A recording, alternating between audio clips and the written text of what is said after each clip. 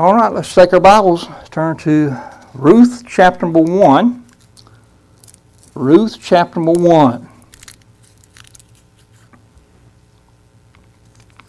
The story is told about a foolish old farmer who one day concluded that the oats that he had fed his mule for years were simply costing him too much. It must be Bidenomics. So he hatched a plan.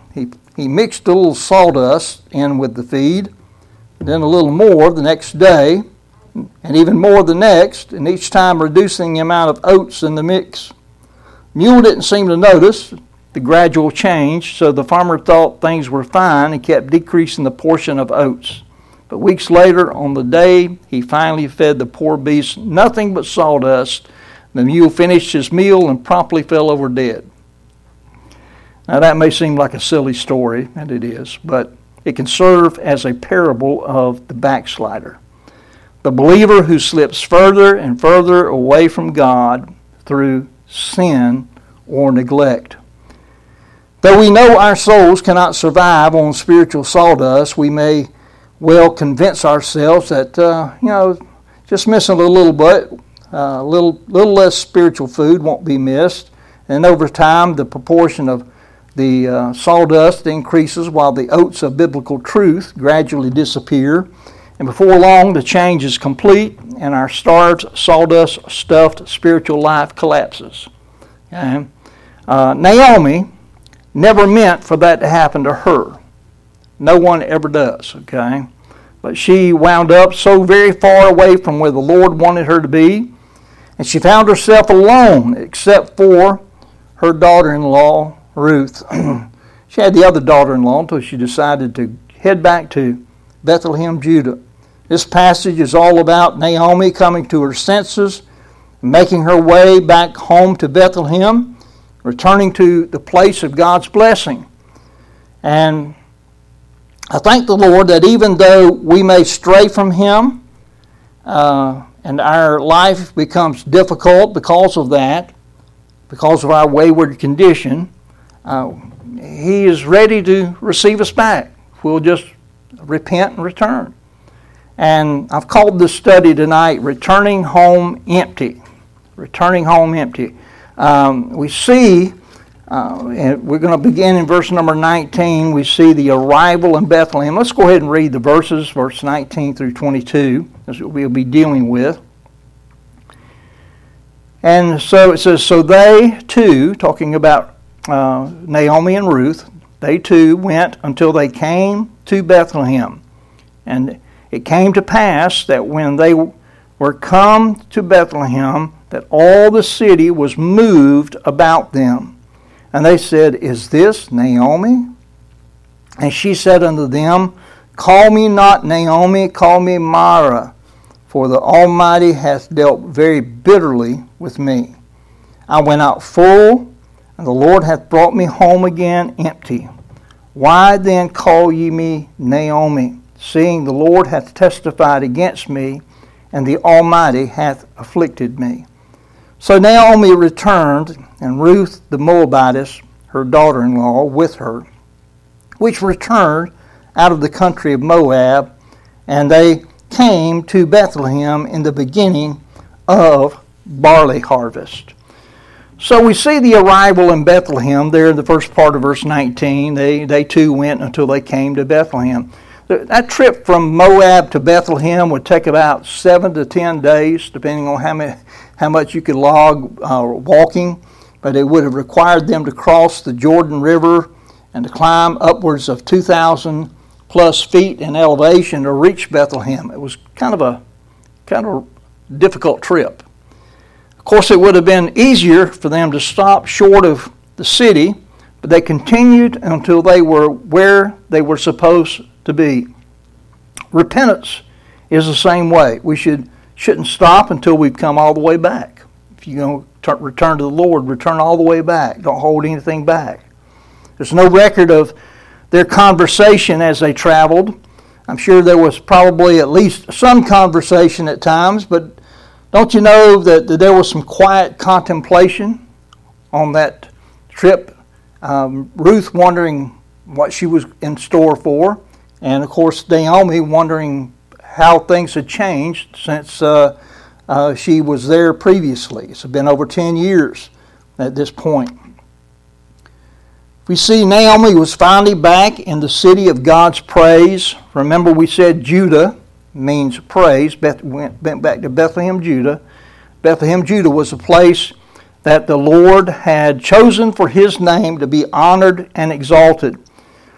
But Naomi had left the place the Lord had originally chosen for her, and consequently there was no praise in her heart when she was in Moab. Now, that child of God who is away from the Father's house can't really have a heart of praise, nor can they live a life that is honoring to God. So Naomi was back in the city of God's praise, finally back there. Naomi was finally back in the city of God's presence. Verse 6 that we saw previously said that they heard how that the Lord had visited His people in Bethlehem and giving them bread. They heard about that. And while Naomi was in Moab, we know she was far from the Lord's manifest presence, wasn't she? The manifest presence of the Lord. We never get out of the Lord's presence, but we're out of His manifest presence. We're in a place of blessing. You know, they were outside of that place of blessing. When a saint is away from the Lord's will for his life, he can't enjoy the manifest presence of God. You see that in the life of Jonah. When you read in Jonah 1:3 that Jonah rose up to flee unto Tarshish from the presence of the Lord. Anytime a child of God tries to get away from the presence of the Lord, that's a silly statement, isn't it? You can't get away from the presence of the Lord. You can get away from His manifest presence. You can get outside of His blessing, but you're not going to leave where He can't touch you. And of course, He touched Jonah just the same way that He was able to touch Elimelech and his family there in Moab. Now, when a believer returns to the Lord, he or she can once again enjoy the blessed presence of the Lord. I like what Psalm 16:11 says. It says, "Thou wilt show me the path of life. In Thy presence is fullness of joy. At Thy right hand there are pleasures forevermore." She's back in the presence of the Lord. Naomi was finally back in the city of God's praise, in the city of God's presence, and we see Naomi was finally back in the city of God's provision. God's provision. Remember, we said that Bethlehem means house of bread. House of bread. And it was in the city of Bethlehem, Judah, that Naomi would find the best of God's provisions. It was there where she could be fed. Now, they didn't have any way to buy bread. They didn't have any way to have any provisions, but God was going to provide. And that's the way it is with the saint. God's best blessings are reserved for those who will come back to Him, stay close to Him where He's working. So Naomi was finally back in the city of God's provision, and we'll see that next week as the Lord provides for her and Ruth. Naomi was finally back in the city of God's people. God's people. She returned to a place of kindred spirits. These were like-minded people. She didn't belong in Moab. Moab, a bunch of heathen. She didn't belong there. In Moab, she was different. In Bethlehem, she belonged. So it is with the wayward child of God. We don't belong away from God, do we? We don't belong away from God. We belong in the place of His praise, His presence, His provision, and His people. And we're never going to fit in anywhere else. And we'll never find what we need anywhere else. We'll never really be, if you know the Lord, you're never going to be happy anywhere else. So we see the arrival in Bethlehem. Then we see the announcement in Bethlehem. We read there where it says there that all the city was moved about them. There in verse number 19. It says all the city was moved about them. It means that the city was disturbed and in an uproar. Naomi's return to Bethlehem. Think about it. She returned to Bethlehem without her husband, without her sons, broke, and in the company of a stranger. A Gentile at that. Not just a Gentile, but one from a cursed tribe. From a cursed people, the Moabites. So Naomi's return to Bethlehem in that way made news all over town. We see that Naomi, first of all, she spoke of God's providence. She did acknowledge that the Lord is the one that brought her back. There in verse 21, she says, I went out full, and the Lord hath brought me home again empty. Why call ye me Naomi? See, the Lord, here's where she acknowledges the Lord. The Lord hath testified against me. The Almighty hath afflicted me. The Lord brought her home again, didn't He? There in verse 21, the Lord hath brought me home again empty, is what she says. She told of how the Lord worked to bring her home. Don't you wonder how many times she had to tell the story about the death of her husband and the death of her sons? You know, when something happens to you and folks are wanting to know, well, what happened? Where your boys at? You had 2 boys. What happened to them? Or, where's your husband? What happened to Elimelech? There's no telling how many times she had to tell the story. But Bethlehem, Judah, was still home where she belonged. She was like the prodigal son who said in Luke 15, I will return to my father's house. She had returned back to where she belonged. And we can try to run from the Lord, but we can't hide. And again, all we got to do is look at Jonah. He ran, but could he hide? The Lord knew exactly where he was at. So Naomi spoke of God's providence. The Lord hath brought me home again. The Lord, we see that Naomi spoke of God's punishment also. There in verse 20, she says, the Almighty hath dealt very bitterly with me. And then in verse 21, she said, the Lord hath testified against me, and the Almighty hath afflicted me. Now, seems to have a little bit of an attitude problem, doesn't she? She seems to blame it all on the Lord, but we know, as she had to know, that all that happened to her was a result of the poor choices of her and her husband. And her words reveal her heart. She said there in verse 21, I went out full, and the Lord hath brought me home again empty. Now, she said, don't call me Naomi. They were is this Naomi? And she said, don't call me Naomi. Her name, Naomi, meant pleasant. She said, call me Mara.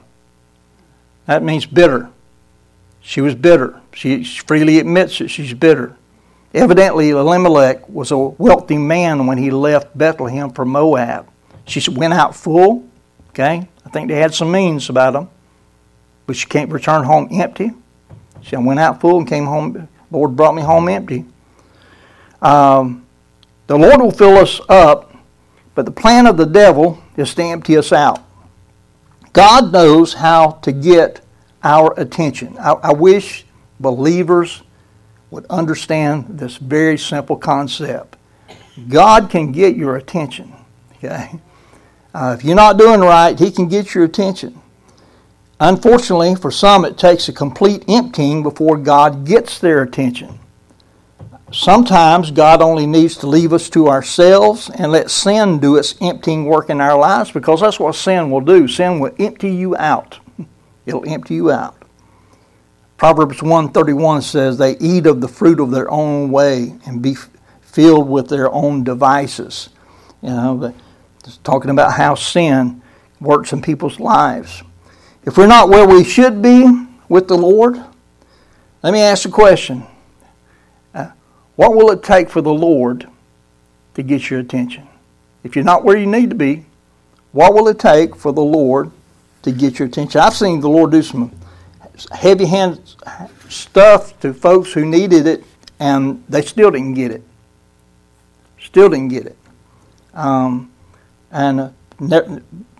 To this day, as far as I know, they're not back in the house of God.